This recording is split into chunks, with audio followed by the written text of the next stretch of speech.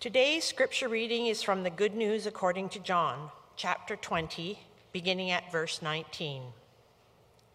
When it was evening on that day, the first day of the week, and the doors of the house where the disciples met were locked for fear of the religious authorities, Jesus came and stood among them and said, "Peace be to you." After he said this, he showed them his hands and his side. Then the disciples rejoiced when they saw the Lord. Jesus said to them again, "Peace be with you. As the Father has sent me, so I send you." When he had said this, he breathed on them and said to them, "Receive the Holy Spirit. If you forgive the sins of any, they are forgiven them. And if you retain the sins of any, they are retained." But Thomas, who was called the twin, one of the 12, was not with them when Jesus came. So the other disciples told him, "We've seen the Lord." But he said to them, "Unless I see the mark of the nails in his hands and put my finger in the mark of the nails and my hand in his side, I will not believe." A week later, his disciples were again in the house, and Thomas was with them. Although the doors were shut, Jesus came and stood among them and said, "Peace be with you." Then he said to Thomas, "Put your finger here and see my hands. Reach out your hand and put it in my side. Do not doubt, but believe." And Thomas answered him, "My Lord and my God." Jesus said to him, "Have you believed because you've seen me? Blessed are those who have not seen and yet have come to believe." Now Jesus did many other signs in the presence of the disciples, which are not written in this book. But these are written so that you may come to believe that Jesus is the Messiah, the Son of God, and that through believing you may have life in his name. Hear what the Spirit is saying to the church. Thanks be to God.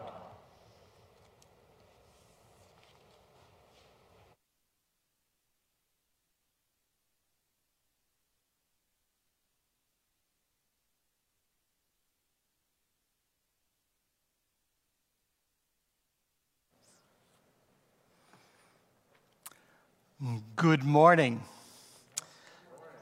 I want to begin this morning by saying thank you for this invitation, and thank you for the wonderful hospitality Reverend Ingrid and this whole worship team have shown me. Thank you so much. It's so good to be here. It occurs to me that the last time that I preached from this pulpit, and possibly the only time, was on the occasion of Ryan's covenanting service. Needless to say, that afternoon or evening, I forget which, the sanctuary was significantly more full of people than it is this morning, a sobering reminder of the ravages of COVID-19. It's leaving me, of course, with the very strong hope that the next time I'm here, whether to stand here or just sit out there amongst you, that we'll be able to gather in good numbers, side by side, shoulder to shoulder. May it be so. And please join me for a word of prayer. Now may the words of my lips and the meditations of all our hearts be acceptable in your sight, O Lord, our strength and our Redeemer. Amen. So, permit me to begin with a confession. When Ryan invited me to be with you today, my immediate reaction was delight. However, as soon as it dawned on me that today would be the second Sunday of Easter, my next reaction was, "Oh no, not that again. Not the story of Thomas yet again." A reaction which may strike you as a wee bit harsh, but a reaction that is quite understandable. You see, in the United Church of Canada, along with many other mainline denominations, we follow a lectionary, a set of Sunday scripture readings that rotate on a 3-year cycle. Most Sundays, even including Easter Sunday, present 3 different gospel selections over the course of that 3-year cycle. But on the Sunday immediately following Easter, it's the same story year in and year out. That of Thomas, better known as Doubting Thomas. Well, I'm not entirely certain, to be honest, as to why that story features so prominently on this particular Sunday. Yesterday, I was actually in a Facebook group with some other pastors speculating that the reason this story shows up here is it's the only resurrection story, the second part of which is explicitly set on this Sunday. Well, that seems like a pretty good explanation. What it does mean is that I have now had pretty close to 30 opportunities, count them, to preach on this particular passage over the course of the past 30 years. No wonder lots of clergy take this Sunday off. I'm looking at you, Ryan. At any rate, as soon as I awoke to that connection, I began looking for the exit ramp, which in this case meant reading the other suggested readings for this Sunday, including terrific passages from the book of Acts, terrific passage from 1 John, even had a peek at the psalm, a very short and beautiful psalm, the 133rd. Why not preach on one of those? Why not dare to be different? But then in the midst of all that restless seeking and searching, something happened. Some of you may be familiar with the name Tim Keller. Tim Keller. Keller is a remarkable and in some circles somewhat controversial Presbyterian pastor down in the States. Perhaps best known as the founding pastor of Redeemer Presbyterian Church in New York City, a congregation which in 1989 began with 50 members and eventually grew to a congregation of over 5,000. And those of you thinking, what's the big deal? There's 8 million people in New York, 20 million people in the greater New York area. Trust me, as an ex-New Yorker, growing a congregation with 5,000 people is difficult anywhere. It may actually be more difficult in New York City than anywhere else. At any rate, Keller is also a popular writer, producing the kinds of books C.S. Lewis once produced, the kind that are meant not only for insiders to the church, but those on the outside looking in with questions they'd love to see answered. Nor does he only write for in-house publications such as Christianity Today. His articles can occasionally be found in places such as the New York Times and the Atlantic Monthly. As a matter of fact, it was when I was knee-deep in my let's preach on anything other than Thomas that I came across an article by Keller recently published in the Atlantic Monthly. In that article, he reveals that having just published his most recent book, which bears the rather ominous title, On Death, Keller's doctors unexpectedly informed him that he's suffering with pancreatic cancer. Most of us will realize what the words pancreatic cancer mean in terms of life expectancy. Keller, who's just a few months older than me, having turned 70 last September, is a pretty typical 70-year-old baby boomer, taking for granted at least another decade or so of reasonably good health, an expectation that appears in his case now to have been shattered. That launched him on some serious self-reflection, which he shares in that article. Now, while the word doubt does not explicitly get used by Keller, for me it provides the backdrop to everything else with which he is wrestling there. He writes, "One of the first things I learned was that religious faith does not automatically provide solace in times of crisis. A belief in God," he continues, "a belief in God and an afterlife does not become spontaneously comforting and existentially strengthening. Despite my rational, conscious acknowledgement that I would die someday, the shattering reality of a fatal diagnosis provoked a remarkably strong psychological denial of mortality. Death," he continues, is an abstraction to us, something technically true, but unimaginable as a personal reality." Then he draws upon his experience as a pastor. He has this to say: "A significant number of believers in God find their faith shaken or destroyed when they learn that they will die at a time and in a way that seems unfair to them. Before my diagnosis, I had seen this in people of many faiths. One woman with cancer told me years ago, 'I'm not a believer anymore. That doesn't work for me. I can't believe in a personal God who would do something like this to me.'" As Keller concludes, cancer killed her God.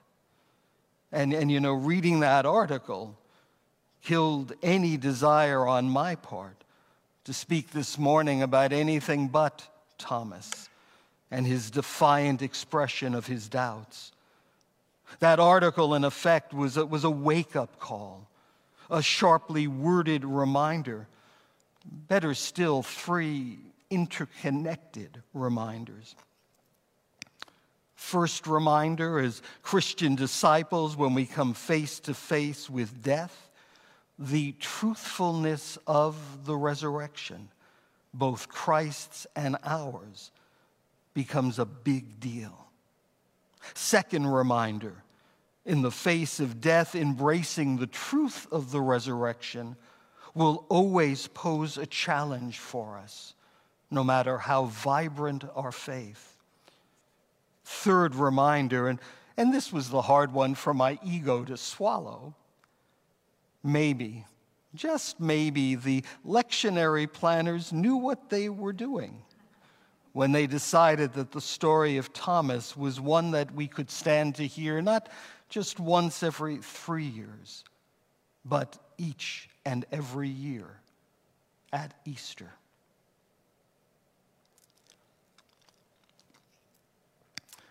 I began these thoughts with a confession about my initial response to the prospect of preaching once again on the story of Thomas. Here, let me share the irony of that initial response, namely that I actually quite love this passage. It's a story of which I'm inordinately fond, even if I have preached on it too often. I love it because I find it to be remarkably relevant, because it provides a comforting and sobering reminder to us as thoroughly modern Millies, and finally, because it is theologically profound. Let me take each of those in turn. When I speak of the relevance of this story, its relevance to the life of faith you and I lead, that has to do with the close parallel between our situation and Thomas's initial situation vis-a-vis the good news of Christ's resurrection. Recall, as Ingrid so beautifully depicted, recall that our story begins on Easter Sunday when Christ appears to the gathered disciples. Thomas, however, is MIA, missing in action, and so he has no choice but to rely on the testimony That's a key word. No choice but to rely on the testimony of his friends, which, of course, is precisely what he's unwilling to do. And yes, over the past 20 centuries, testimony, not exclusively, but above all, the testimony of those first disciples who encountered the risen Christ. Testimony continues to play a key role in the life of faith. To be fair, testimony plays a big role in every aspect of our lives. In most matters, not only are we happy to receive it, but we have no choice but to take most things on the testimony of others. If we stopped to check everything out, we'd be frozen in our tracks. And yet, to be fair, given the enormity of what we claim at Easter, given the nature of the news his friends shared with Thomas in the immediate aftermath of their encounter with the risen Christ, it's hardly surprising that both he and we find ourselves harboring at least a wee bit of hesitancy in the face of the Easter story. And yes, that's part of what I love about the story of Thomas. Its remarkable relevance to our lives of faith, yours and mine. Side by side with its relevance, I want to name what I've described as the comforting and sobering reminder this episode provides for us, specifically as those who continue to live in the modern world, a world in which countless people regard science not only as the royal road to truth, but as the only road to truth. It was so wonderful to see those Einstein glasses and know that he was a scientist who didn't quite adhere to that kind of orthodoxy. At any rate, I'm always reminded here of what may well be the most famous quote from a really wonderful and insightful New Testament scholar with whom I don't agree on everything, however. His name was Rudolf Bultmann. Bultmann famously said, "We cannot use electric lights and radios. We cannot use electric lights and radios, and in the event of illness, avail ourselves of modern medical and clinical means." And here's the punchline. "And at the same time believe in the spirit and wonder world of the New Testament." And yet, while it's certainly the case that the authors of the New Testament were familiar with neither Francis Bacon nor Isaac Newton nor Einstein, these ancient people did have a pretty good inkling that when one of their friends was dead and buried on a Friday afternoon, that you didn't need to set a place for them when you were getting ready to serve Sunday dinner. That's why I so value the story of Thomas and his doubts, much as I value the story of Paul preaching in Athens from the 17th chapter of Acts, where his sermon is going swimmingly well until he talks about the resurrection, and then they say, "Oh, this is a nut," and they laugh and they walk away.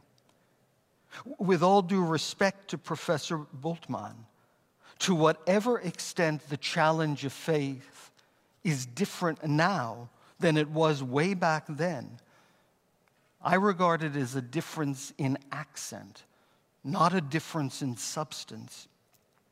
From the outset, resurrection faith always has been and always will be contested faith. And yes, that sobering and comforting reminder is a second reason why I'm grateful for the story of Thomas. But there's one more thing about this story that I highly prize, and when push comes to shove, it holds pride of place for me. Not just its relevance, not just its comfort, but its theological profundity. Consider that we know him as Doubting Thomas, which only seems fair, but perhaps we should also call him profound theologian, Thomas. You see, wittingly or unwittingly, Thomas points us in precisely the right direction in terms of dealing with our lives of faith, including all of the inevitable doubt that will accompany our lives of faith. Ponder, if you please, the difference between what Thomas asks of the risen Christ and what the devil in Luke and Matthew's Gospels asks of Jesus at the outset of his ministry. Offering him the power to turn stones into bread, Jesus tells the devil no. Offering him the power to rule the nations like a strong man, Jesus tells the devil no. Perhaps most absurdly, offering him the power to perform neat magic tricks such as safely crash landing from a very tall building, Jesus says no. Think of how different Thomas's request turns out to be. Unless I see in his hands the mark of the nails, and place my finger into the mark of the nails, and place my hand into his side, I will never believe. Is that an expression of doubt? Let's not waste time disputing that. And yet it is so very different from the magic tricks with which the devil sought to entice the Lord. Thomas, you see, has no time for ghost stories from his friends. And he refuses to be swayed by high-sounding talk of signs and wonders. What he is insisting upon is that the risen Christ be none other than the crucified Jesus. I'll repeat that. He is insisting that the risen Christ be none other than the crucified Jesus, except no substitute. What he yearns for is to see face to face and, yes, to touch the wounds of the one who only 3 days earlier had stripped off his outer garments, had taken a cloth and basin and washed the feet of his friends. That's the encounter for which Thomas yearned, and yes, when push comes to shove, that's the encounter for which we too ought to yearn. Not signs and wonders, not magic tricks and demonstrations of raw power, simply a face-to-face encounter with the wounded healer. A face-to-face encounter with the one who bears the scars of God. In short, an encounter with the one whose power is love and whose love knows no bounds, no limits, no barricades, because he is prepared to push to the side any obstacle in his unrelenting quest to embrace each and to embrace us all. And of course, as you all well know, in the church we have a fancy name for that sort of love when it's combined with that sort of power. We call it grace. Much as Christians, perhaps especially we Protestants, like to speak of being justified by our faith, God help us. Certainly God help me if my justification, if my salvation hinges on my faith. I'm in deep trouble if that's the case. In the end, my faith is only as strong as the grace that undergirds it, the grace revealed so beautifully in the face of Jesus Christ. I love the way Father Richard Newhouse puts it in his classic book, Death on a Friday Afternoon, a book of reflections on the 7 last words from the cross. In his reflection upon the second of those 7 words, the words spoken to the so-called good thief, "This day you will be with me in paradise," Newhouse ponders that which motivated the good thief to turn to Jesus, unlike his companion who joined the rabble who were deriding Jesus as he hung on the cross. He asks, from whence does such faith arise? How might such faith be sustained? Here's what Newhouse has to say. We are Christ's friends not because we have befriended him, but because he has befriended us. Jesus had said, "You did not choose me, but I chose you." And so it still is with us today. Look at him. Look at him who is ever looking at you. With whatever faith you have, however feeble and flickering and mixed with doubt, look at him. Look at him with whatever faith you have and know that your worry about your lack of faith is itself a sign of faith. Do not look at your faith. Look at him. Keep looking and faith will take care of itself. This is the gospel of our blessed Lord. In his name we give thanks. Amen.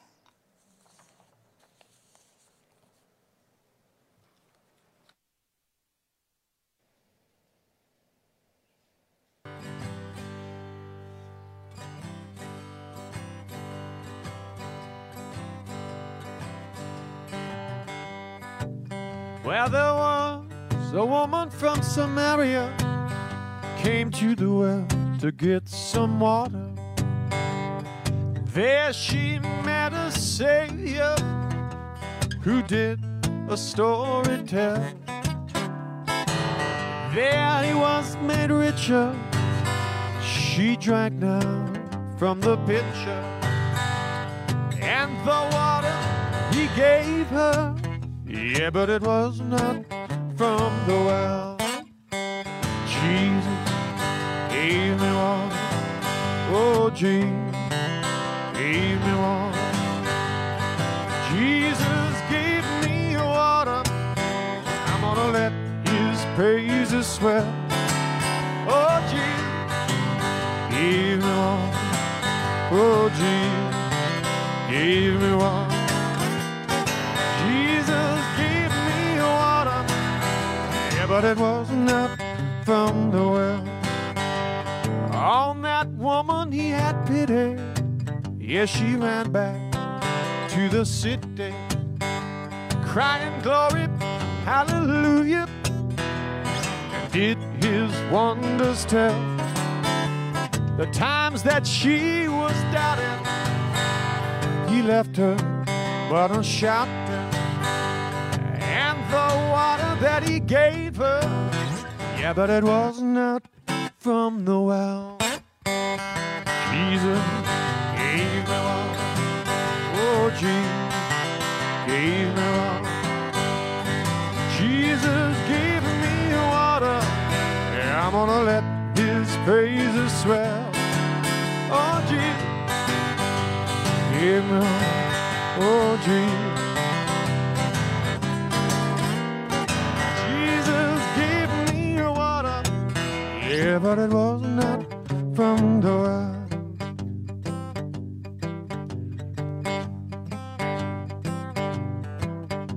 All that woman he left shouting, yeah, there was no room for doubting. She had met a Savior who did all wonders tell. And that man that he met her, well, he was made richer from the water that he gave her, yeah, but it was not from the well. Jesus gave me water. Oh, Jesus gave me water. Jesus gave me water. I'm gonna let.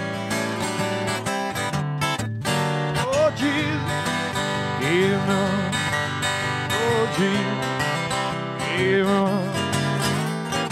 Jesus gave me water.